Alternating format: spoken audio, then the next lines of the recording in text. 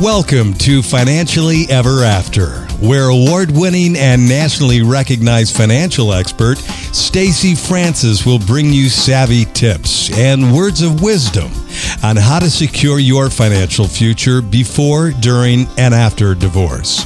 For 30 minutes every other week, you'll hear personal stories from women who have either faced or are currently facing this transition.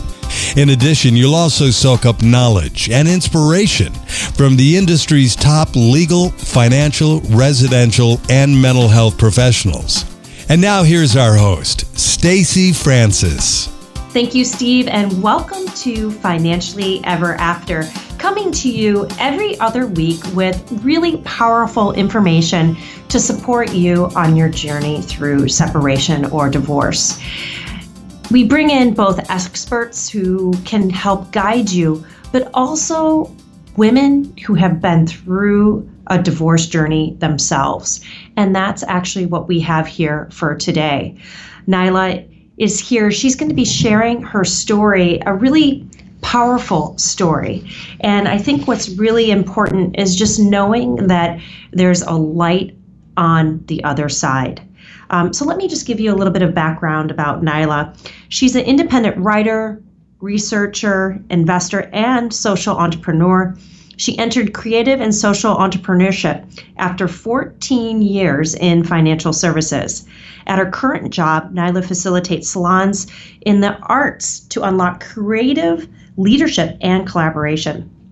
Nyla writes and speaks on self-directed leadership for personal and social change. During her financial services career, Nyla built a reputation in institutional sales for the execution of complex cross-asset deals in securitized products and alternatives, becoming a trusted advisor to U.S.-based fixed income investors. Like many of our clients, Nyla has faced the struggles of managing her personal finances, both before, during, and after a messy divorce.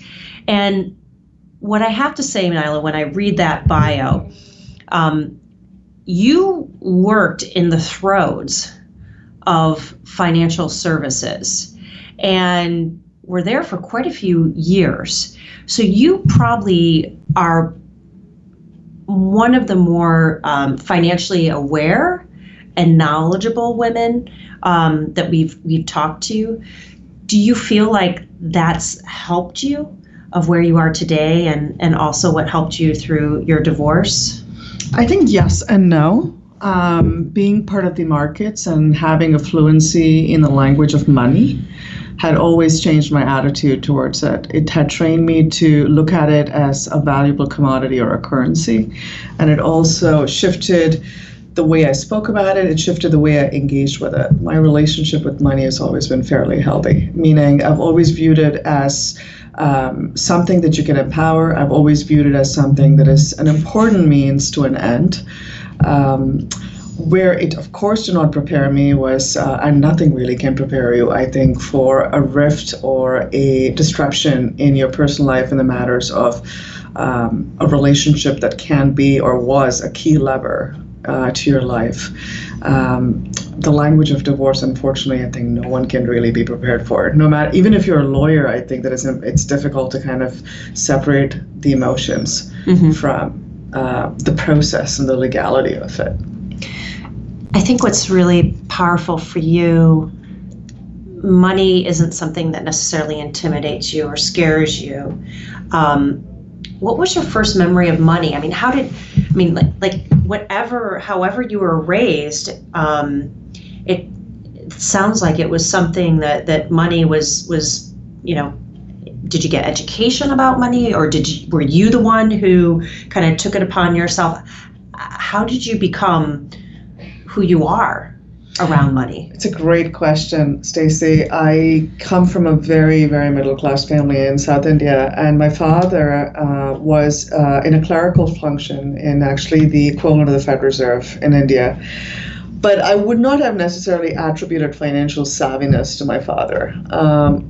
My father, though, was a very an austere and a conscientious household administrator. Both my mom and he were the original intentional minimalists livers of, they were role models for me from that standpoint, because they both lived an extraordinarily simple and frugal life. And the question of preserving money was a very important value, which I think I inherited from my parents. But equally, like any middle class family, I think my parents were concerned about making ends meet from the standpoint of securing a robust financial future for their two daughters. One of my earliest memories was actually of my mom worrying, and I don't think she even realizes the effects that it, little stories can have on young children, is my mom worrying, saying that, Appa means father in my language, has to work really hard because he has two daughters, and at that time in India it was customary for the girl's family to spend all the money to get their girls married, and my parents both were laboring under the assumption that both my sister and I were going to be dependent on them for getting us married. And little sound bites, like, even, and I want to say something really personal, which is she would worry about things like sanitary napkins, because in India at that time they were so expensive. And my father lived brought in a very modest salary. I grew up thinking about that as one, I never wanted to be a liability to anyone, and two, at that time, subconsciously, I must have internalized that, it must be expensive to bring up a girl or a daughter. So I was very acutely aware of the implications of what it means to be a woman and the gendered assumptions around being a woman very early on. And did that propel you? Very much. Because working in the area where you worked as a trader, is not an easy field to be in, let alone a woman, let alone a woman from India, right? You have to really want to be there, and you also have to have a thick skin on a daily basis. So it sounds like this was something that was really important at the core for you, of being financially independent and not being that burden that your mom's worries kind of unfortunately kind of percolated in your mind. Yeah, and it's interesting. My father, one of the first things that he told me when I was probably like just before I hit my teen years was that no matter what, I want you to be financially independent. And this was something that he told me, and he probably drove it home to my sister as well. So I would never forget. I never forgot that, because when I graduated from college and I actually came to an all-women's school care, and I had a full scholarship, and one of my early priorities was to enter a profession where I could be debt-free from my student loans. They were not a lot, because, as I said, I had almost a full ride. So within 3 to 4 years, I was technically achieving my first level of financial freedom. So that power of that paycheck, and the power of the paycheck going towards securing again your financial foundation, I think I was very early on reinforced as to how powerful that can be. And like any point in behavior change, I think when something is so positively reinforcing, you want to continue to work on it and make that system even stronger. As it concerns the trading floor, I think I stumbled upon it, to be honest. I was actually a salesperson. It was unlike anything that I'd seen. But then the trading floor, I think, is unlike anything that most people have seen. It doesn't matter that I was from India or not. But I fully embraced the chaos of it, because ultimately, looking at it almost like an anthropologist, I view it as a movement of human spirits. It was ultimately a composite of different behaviors with different incentives and expectations. And as much as it was very intimidating at times, when you break it down to the lowest common denominator of people, I think any complex system is better understood. It's better had at your fingertips. I was very ambitious and driven early on, so I never was afraid to ask for opportunity. My career had multiple kind of blips, meaning there were times when I lost sponsorship and mentorship, and there were times when I was assigned to roles and positions that were not, to me, didn't seem very fitting of my skills.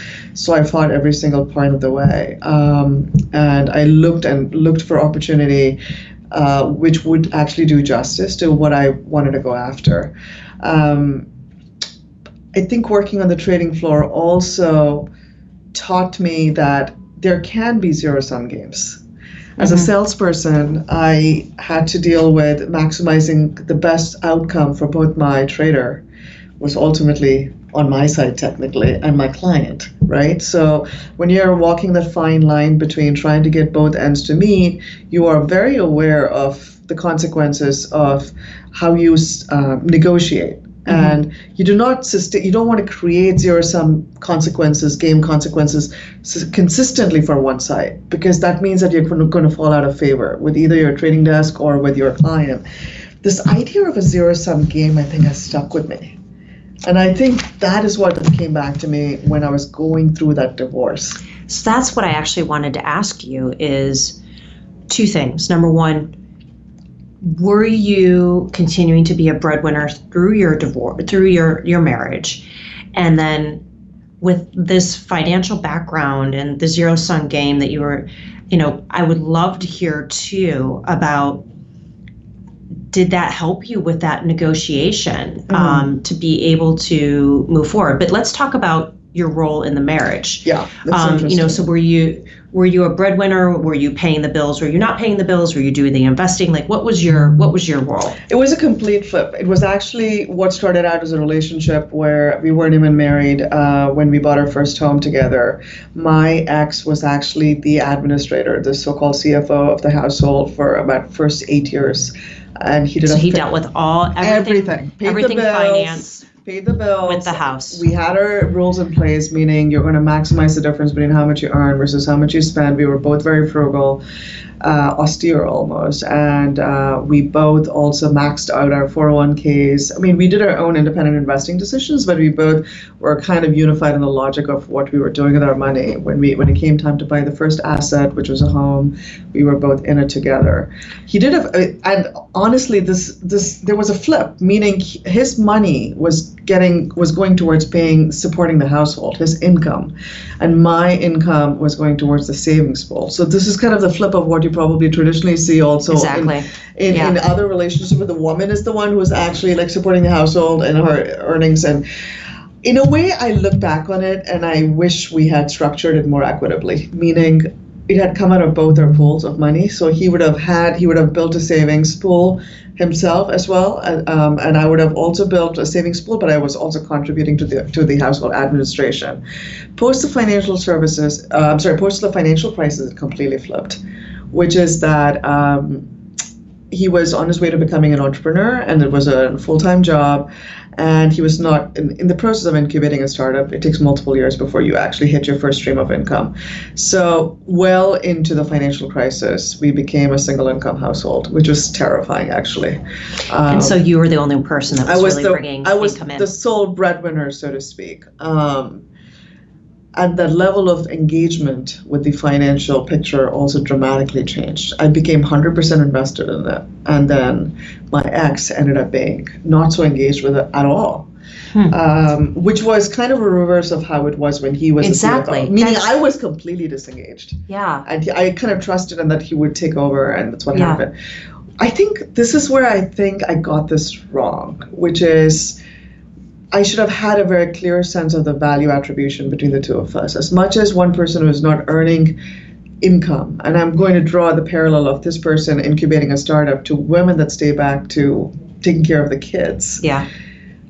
When there's a lack of appreciation of what the partner is doing when they're not bringing in a W-2 or whatever active income, I think that creates a huge fracture. And in my head, I was stuck on the fact that I was asymmetrically pulling in the weight. Now, it was not about the money, actually. I think where the resentment built in was I was also taking care of the running of the household. So the fact that I was also the breadwinner and running the household was not sitting right with me. Even though my ex had spent doing exactly that for the first 8 years, I somehow couldn't come to terms with it.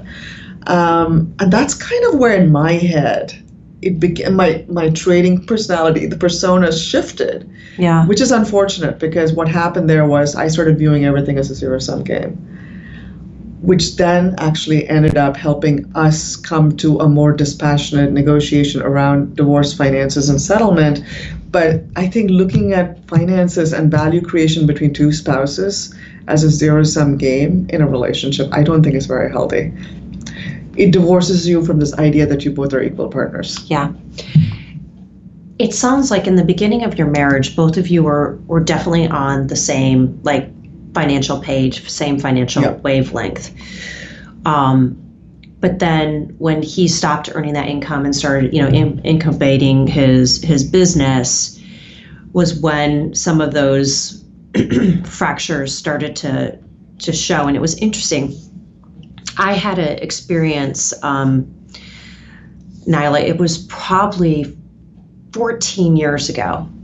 And I was at a session, and we were all talking about our goals. And so everybody going around, the audience got a moment to say what their goal was. And I said, you know what? My goal is to out-earn my husband. And Nyla, the lady behind me, after I was done, taps me. And she's probably, 40 years older than I am. And she's like, honey, you do not want that. If you do that, you're going to get divorced. And I mean, here it is 14 years later, and I remember it like it was yesterday. I was just shocked at what? That can't be. But I will tell you, I would be ticked if I am out earning my husband and the primary caretaker for the children and managing the household. And knock on wood, our marriage is very 50-50 as far as the work, although every once in a while I have to kick him in the butt, I'll be honest, and just remind him just in a really lovely way. But it was, it's interesting hearing you say this, because if the work at home can be more equal, it sounds like that's a that's the piece. That was the piece. Goes back to my views now, which is time and headspace are the single biggest non-replenishable commodities. Your time and your headspace and your sanity is much more valuable than money in that sense. And I think what was happening was I was watching this kind of leeching of my energy and time, doing things that didn't really entirely contribute to happiness. And I was feeling that I wasn't able to maintain the asymmetry of that division of labor. And, memory is a very tricky beast, because it doesn't really record back to you all the wonderful things that your partner did. It records back to you all the things the inequity of the moment, But with any relationship, and I'm single right now, and I think it's a conscious decision to be single, because I concluded that the egalitarian division of time and energy allocation, which is also valuable capital between two partners, is far from, it's a lost art. I think one person inevitably ends up subsidizing the other. And forget the money, I'm just talking about time and energy. And I see a lot of my women friends, highly successful and intelligent women, and I always look at the way they prioritize their time in terms of the kind of things that they're doing. And I always ask myself this question: is this use of your time unlocking your highest contribution to the world? And I'm not making a judgment here on women staying back home to spend time with the kids. No, I think it's very important. But I'm talking about doing other things that can easily be outsourced. Shuttling kids around between classes and soccer games, and like 5 to 8 hours of your time where you're literally just driving. Laundry. Dishes. Yeah. And I learned that very late on, to outsource the things. I mean, you never want to sacrifice your time and headspace for. Well, I think for you too, though, outsourcing is the direct opposite of the way you were raised. Yeah. Right? I can't imagine your parents being as, thrifty as they were and minimalist, that they were outsourcing absolutely everything they possibly could. So I can completely understand why that would be a hard thing to wrap your head around. It is. It doesn't matter that you're making, blank with a gazillion zeros behind it. It's fundamentally not the way you were raised. I think you bring up a very good point. I didn't even think about it like that up until now, but I think through the peak of all my earning, through my career, when I was earning a lot of money, I would struggle with delegating the most basic of tasks. Not at work. at home. Yeah. The household administration, for some reason. It took forever for my ex to convince me that we needed someone to come and clean the apartment as opposed to us like getting on our floors and scrubbing it. And something like that, something as basic as that, why would you spend 8 hours of your valuable weekend doing that when you could, of course, like, pay someone to do this? Yeah. Something as simple as that, I so recognize and identify with that with you on that story. When my husband and I first moved in together it's almost 20 years ago, we had a deal that I would clean the apartment one week, he would clean the apartment the other week. And his week, he really cleaned well. And Neela, I was like, I said, did your mom teach you how to, you're a great cook, because he's a great cook. His mom taught him how to cook. And he admitted that he had been hiring a cleaner. He's like, I'm not going to use my time to do that. And I'll tell you, I got ticked. I was like, well, that's not really fair that I'm on my hands and knees, like, cleaning the tooth, with the toothbrush, whatever, cleaning the toilet. And so just out of the sheer, like, being ticked at him, I ended up, hiring a cleaner for my week. But it was really hard for me because it was against everything. Yeah.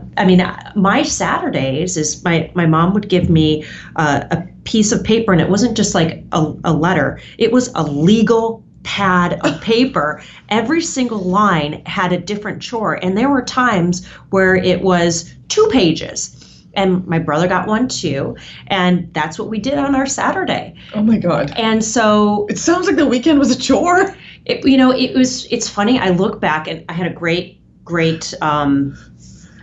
childhood, but we grew all of our own food. We heated our house mainly by wood. So we had to chop wood. We had 3 horses. There was a lot going on.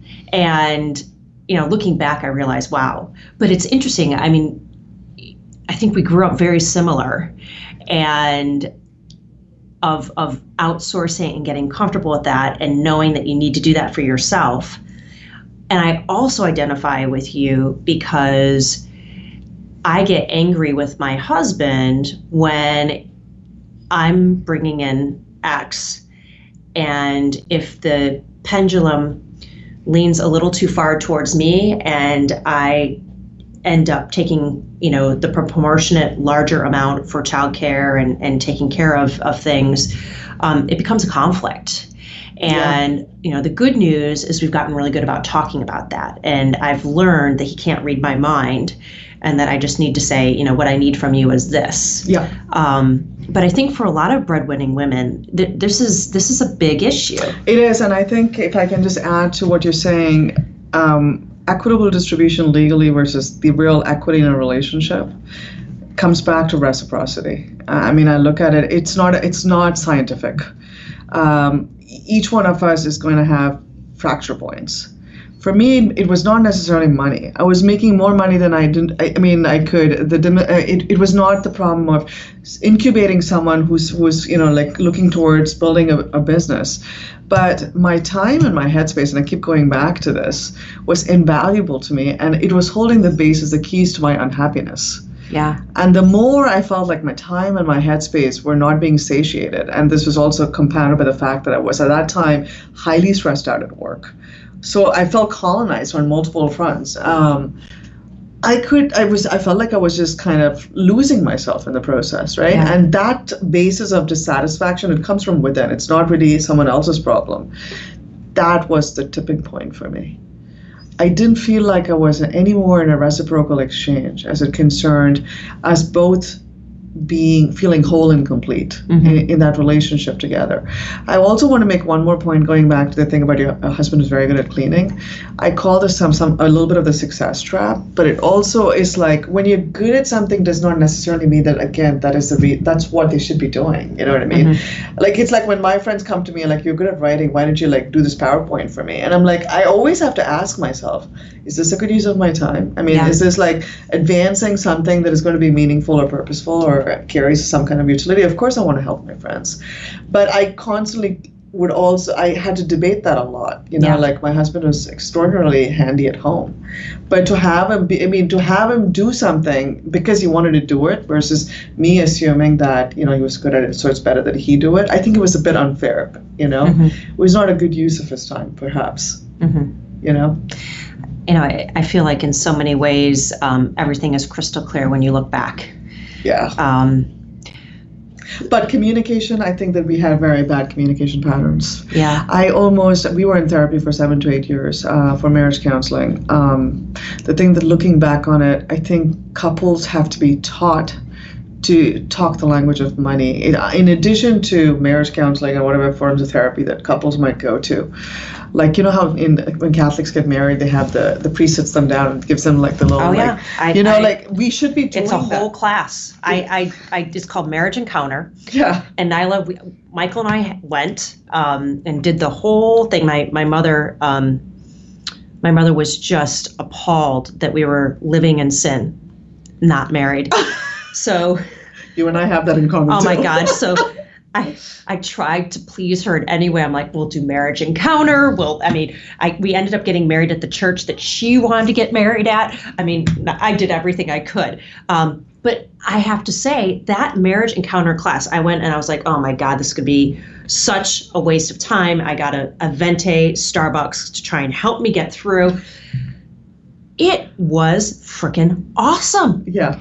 Things that we never thought to talking about. And it really helped us, and it was money and kids and family, and we didn't see eye to eye on everything, but at least we could start that conversation in a supportive way. So I so agree with you. I think the financial coaching should be part of a marriage curriculum or a partnership curriculum. I agree. Pre-marriage.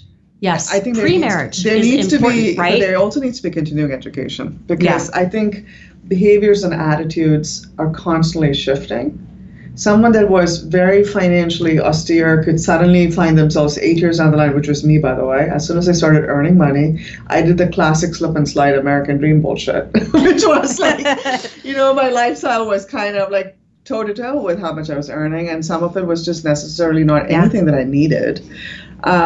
So look at that person that wanted to be debt-free, and I still was living very much responsibly and within my means, and then look at the person 10 years down the line and how bloated that looked, right? So my point really is I think financial coaching, both for the individual and for couples, it should be part of therapy. It should be, therapy can be a dirty word in some circles, but I'm a huge believer in therapy and talking it out. And I think that it's a tricky conversation to have between couples. Yeah. And that's why I think in a mediator, even if it's a perfectly healthy marriage, I think it's important. And I think, in fact, I would also recommend there be a family level financial coaching kind of thing that a family does ever so often, like every 2 years or so. Yeah. It's so interesting. I just flew back from Los Angeles this morning, and I spent the last 2 days, it was for work, but I admitted to my husband, I was like, this is really not work. It was work. It was a conference. But what was special about it is that it was with 17 other women who own their own fee-only independent firms. That we're like a species that doesn't really exist. Amazing. And one of the things we talked about is the Financial Therapy Association. It's brand new. And 2 of the women are actually going through the program to get their certification. So we'll make sure that we put that in the show notes. But I have to tell you, Nyla, this is something that actually exists now. And we've had four clients in the last 6 months use financial coaches. And one of them was for one of our clients who's getting married, to help he and his fiance kind of build their plan and be able to start that positive communication. So and whether or not you're married, I think it's so powerful because money is more than just paper. Money has so much emotion and fear and anxiety and shame, but yet enough of it might make you feel secure or maybe not. It's kind of like everybody's has a different DNA. around this? And habits. I think that money, and I'm going to use a terrible word, which is, I joke about this within myself. I also have a lot of or people in my circle that I deem as not having good habits around finances. And I call these the circle where you have the contamination of an STD. Mm-hmm. Because what ends up happening between family and close ones, or even those in your circle, the health of the community also depends on the health of the behaviors and the habits within a community. Mm-hmm. And if you don't have healthy boundaries, especially, you might suddenly find yourself having to be sort of like the lender of last resort, so to speak, for someone that has not planned out things or does not have a certain hygiene. You know what I mean? And financial hygiene. So part of financial coaching is also about how we need to solidly bring it back in our front view of what that lack of hygiene looks like. Because most people won't even, if you ask them to do a clinical analysis of how much financial hygiene they have, most people will probably give themselves very high marks. But when it comes to push comes to shove, I wonder how many of my friends even have emergency funds, for instance. But what happens if a friend of yours doesn't have an emergency fund? Guess what? You're going to get the call. You're going to get the call of, can I borrow Or X? your family. I mean, same thing, right? My point is, so as much as you might be really buttressed and you have your plan and all of that, but as a well-meaning citizen, you want to be supportive of your ecosystem that you're also part of. And I constantly am worrying for all the people in my circle that don't have emergency funds. Mm-hmm. So that goes back to financial, that should also be part of the curriculum, is for people to really take a very, very honest look at their financial hygiene. So the next thing I'd love to hear from you, because it's a flip-flop to what typically happens. You bring the primary earner. Now we're splitting the assets that you have earned, but yet they're for the marriage. And mentally and legally, you see that on paper, but was it hard for you to say goodbye to that savings that you had put money towards? How did you? I was very conflicted on that. We reached a settlement. We had an amicable divorce, actually. And we both, I think, were very fair. Both sides were very, very courteous, very fair to each other. And we also waited for both of us to come to terms with that departure and that drift, to have the conversation. We settled for what would have been lesser than technically what a court would have ruled, meaning technically the assets should have been split down the middle. 50-50. 50-50. Yeah. So the settlement was, we reached a settlement where I settled out lesser than that. Was there inequity or not? I actually think about it a lot. But this goes back to two things. Emotionally, I think losing any sum of money was terrifically, it was like ripping a really painful Band-Aid. Mm-hmm. But I had two situations that happened in 2015. One was I wrote this check for the divorce. But somehow giving that money to my ex-spouse, seemed okay. Because I felt like it was a rightful settlement, so to speak. And I also wanted to see him thrive and prosper mm-hmm. from whatever that money went towards. And he very much had contributed to the first 8 to 9 years financially in many ways, you know what I mean? I lost a shit ton of money when I resigned from the investment bank job that I had. A lot. So my net worth in 2015 went down 50%. So you lost your income. And then it was just my stock, actually. Yeah, it was so my you stock that I income. had earned. Actually, it was earned income that had not vested yet. Walked away from a significant sum of money. Ironically, as much as I was distraught, when I wrote that check, I said, if I can withstand this financial loss, I should be able to walk away from this kind of money. And then, ironically, when my net worth was down 50%, I looked back in 2016 and I'm still standing. Yeah. So yeah. It's not the end of the world. I actually didn't look back. And then 2 years later, when I parted ways with my last employer, I was like, I've lost so much money in the past. I still am standing and I think I can do this. It was the second step towards taking another big risk of really just like going away from a W-2. But the fears that I continue to live with to this day, and I don't think they have anything to do with losing money, because I've lost a ton of money in the stock market. You ride the ups and downs of the stock market, you know, has to go back to an inherited pattern, which probably goes deep down to childhood, which goes back to scarcity value and always operating from the sense of scarcity that it's going to run out.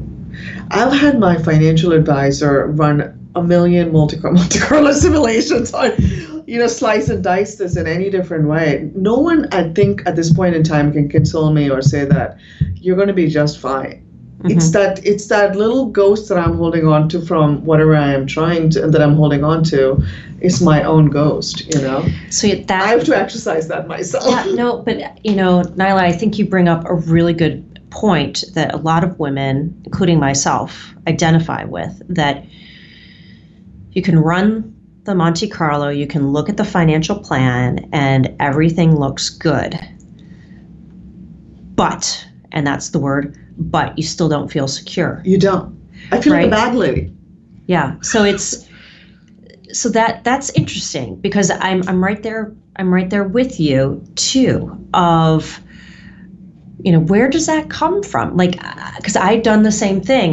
We ended up buying a sailboat 3 years ago, and I know what a sailboat is. It's just take your wallet and pour it in the water. And I modeled in maintenance costs 3 times what they told us it was going to be, because I know that they were lying. And every year I update the plan, and we're still doing fabulous. But it's interesting. I feel the need to continue to update it just to make sure that we're still on track. And we are. It's the same thing. And I'll run the worst case scenario. I've run like me becoming disabled, a drain on the family, Michael becoming disabled, a drain on the family, me dying, he dying. I mean, I've done them all. And you have these numbers in front of you that look good, but you don't believe them. Yeah. I'll tell you what, the biggest fear I actually have is not about my money running out. It's actually about, I wonder if I will land in a way where I am going to make money actively again. I don't even know that it's a lack of confidence. I think it's just solidly wading into the fear of the unknown, which is, as I said, I quit my job like 2 years ago, and I've actually not been on a paycheck for 2 years, and really, really slashed and burned my life to meet my future goals and needs and all of that, right?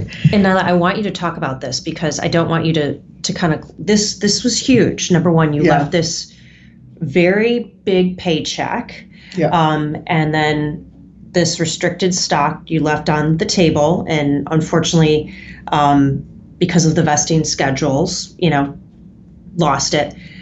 But what you have done with your lifestyle, and also your view of the role of money, is one of the most healthy attitudes I've ever encountered in my career. Thank you, Stacey. So can you tell us about... It took me a while to get there. I mean, and what's amazing, and I'm telling everyone listening here, you know, Nyla loves her life. And I don't think you feel deprived, that you really look at money as a tool to give you experiences and opportunities, not for the Gucci bag, but for opportunities. But we were talking a little bit before, and you had mentioned that your yearly costs living in the tri-state area here, in the New York area, which is very, very, very expensive, is about $70,000 a year. Less than, I think. I mean, that's probably including taxes. I actually was doing the math in my head. Probably like 50 without taxes, without income taxes. Okay, so $50,000, and that includes your housing. I do own a home. Yeah. So this is really important, because this is a radical shift. And you also live in a part of New Jersey that's a very expensive place. Yeah.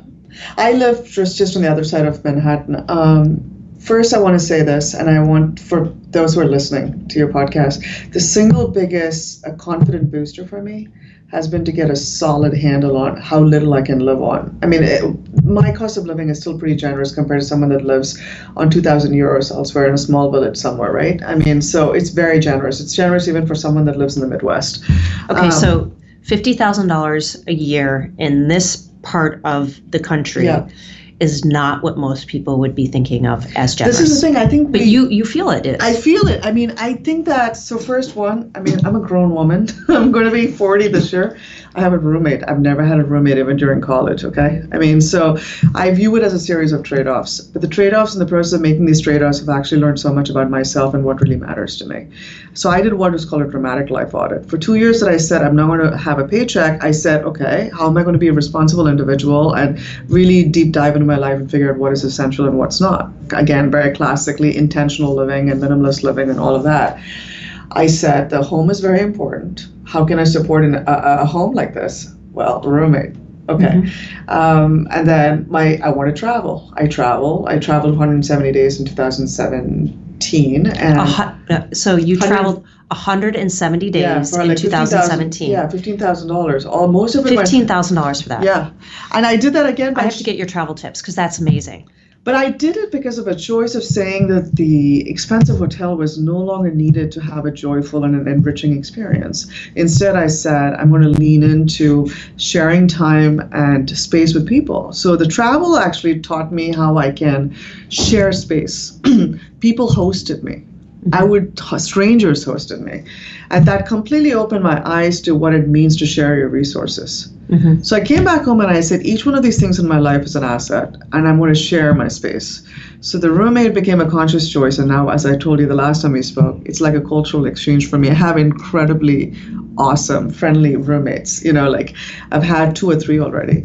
I don't eat out as much. I really enjoy cooking at home for myself. I still have someone that comes and cleans my apartment once a month. Good for you. I'm giving you a high five. We just did a high five. Me too. I do that, and I'm very honest when people ask me to eat out, because the New York social routine, when people want to meet you, they're like, can we have a glass of wine, or can we go out for lunch or dinner? It was like eating humble pie a little bit, but every single time I would go back to them and be like, I would prefer that we actually do something a bit more frugal.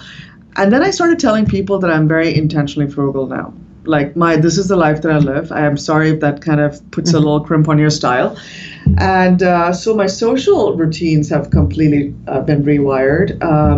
And I haven't shopped for discretionaries in 2 years. I have a huge closet with all the stuff that I bought when I was like in finance. Every one of my piece of clothing that I have in my closet is like an old friend now. Because I look at these clothes and I'm like, I appreciate them. So what has happened in the process of not earning money and having this massive life audit, my whole attitude towards money dramatically shifted. I think I was very entitled and very spoiled when I was making all that money because I didn't understand the value of it. I really did not. I think I completely quickly forgot the origins of where I came from, the humble roots from which I came from. In my culture, they have this thing about the goddess Lakshmi, which is she's the goddess of wealth. And I'm not religious. I'm not making this as a religious statement, but I see money as my silent partner in these years. It stands by me as I'm making all these decisions and taking huge risks on myself. And I'm grateful for it every single day. And to which I say, I will empower you to the best of my knowledge and my ability. And you only do that by having a very open dialogue with yourself and what you stand for and what the resources in your life are, how they support you. This includes your network, social capital. It includes you, which is human capital, and it includes financial capital. So I look at the 3 as sort of this sort of holy triangle of your sense of net worth, which is very, very much you. It's very much me. I love the new definition of net worth, that it's the financial capital, which we think about, right? It's the money, but it's also the social capital. It's the generosity of all my friends, all those strangers that hosted me, that I will host if they were passing through here. Yeah. It's that infinite sense of connectivity of a network with similar values, with similar intentions, and just the absolute generosity of people that give that don't have a lot in their bank account. This includes all my young millennial friends. They live on a fraction of the 50,000 that I talked to you about. They are role models for me. They teach me every single day on what you can live on for so less. They want to live lives that they want to live. They don't want to live lives that their grandmother told them that they shouldn't live, or their parents told them that they should live. Yeah. You've had such an amazing journey, and you've been so open with it. And I think what's so powerful is that we as women worry that if we speak our truth, that someone's going to judge us. Yeah. And it's so powerful to know that speak your truth, talk about this stuff. It's the best gift you could give to yourself. It's the best gift you could give to the people you love. Absolutely. Anything else you want to share before we wrap up? Because I cannot believe how fast this has already gone. Yeah. But, for you, if you were to give one piece of advice to a woman who's maybe thinking about a divorce or going through the process, who is that breadwinning woman and is having the challenges with finding space for herself and feeling like a ton of bricks are on her back, that she's having to kind of burden everything at work and burden everything at home. Do you have any advice for her? I would say that tell every woman out there, you are the biggest asset in the picture. It's not your money, it's not your job, it's not even like your network. It starts with you. And you have to consciously, one of the most strategic prioritization things that you need to really be grasping every day and dealing with every day is, how am I unlocking this most powerful and this most generative of assets, which is you. Mm-hmm. Yeah, we kind of have to take that back to the center we of as that women story. Don't think of ourselves as assets. I mean, I have great self-confidence, but when I think of assets, I think of my retirement account, my home, my earning capability. Like, I'll think of that, but I don't think of just like my worth. Your creative generative my worth as a woman. Yeah, your creative and generative potential is probably the single biggest thing that holds the keys to both your sense of well-being, your sense of rootedness as an individual, and your sense of contribution. I think when that is out of whack, or it's not within the frame, so to speak, if you're taking a picture of yourself and you're not in the picture, you are sort of doing yourself and your loved ones a huge disservice, because I feel at my most creative and my most generative at a time where I'm actually technically not bringing in money. Cutting the losses, whether it was a job where I wasn't feeling entirely fulfilled or respected at times, or a relationship which for whatever reason lost its reciprocity, so to speak, which is an important value for me. Cutting those losses ended up helping me go back to unleashing again something so exponential, which is the minute you are grounded in your creative and generative self, and I know I'm sounding a bit woo-woo when I say this, but a happy, grounded individual with a great sense of self-standing, so to speak, we're just exponentially generative. Mm-hmm. And so I would always tell women to really put yourself back on the center of the map. Never, ever forget the blue dot in Google Maps. It starts there. It starts where you are. And always think about finances and because it's such a boring topic for a lot of people. I always tell people, you want to be fit, right? You don't want to tell your husband or your girlfriend or your boyfriend to go and work out in the gym for you. So don't ever try to outsource your financial engagement or your engagement with your money. So I love that. So I want to end on that because I think that is such a great key of, there are lots of things as women we should outsource. We should not be outsourcing our financial management. The information engagement of the community. Yeah, and even if you're working with an advisor, does not let you go off the hook. If anything, you need to be just as engaged. Exactly. That's right. Now, I can't thank you enough for being here and bravely sharing your story. And I know that you are changing women's lives, and through you being here have been heard. And it's not easy, but you've been so helpful. So I just want to say a great big thank you. Thank you for holding this amazing, authentically, such a enriching conversation. And I really wish you the best, Stacey, with all the good work that you're doing, with all the lives that you're touching. So that's why I love this work. Financially Ever After, We'll be back in 2 weeks and bringing you a financial expert that can help you with the technical pieces that you might need to know a little bit more about through the divorce process. But feel free to reach out to us, www.francisfinancial.com. A lot of great information because you are your best asset. And so make sure that you continue to invest in yourself. And a huge part of that is making sure that you're investing in your financial knowledge. So thank you, and we'll see you in 2 weeks.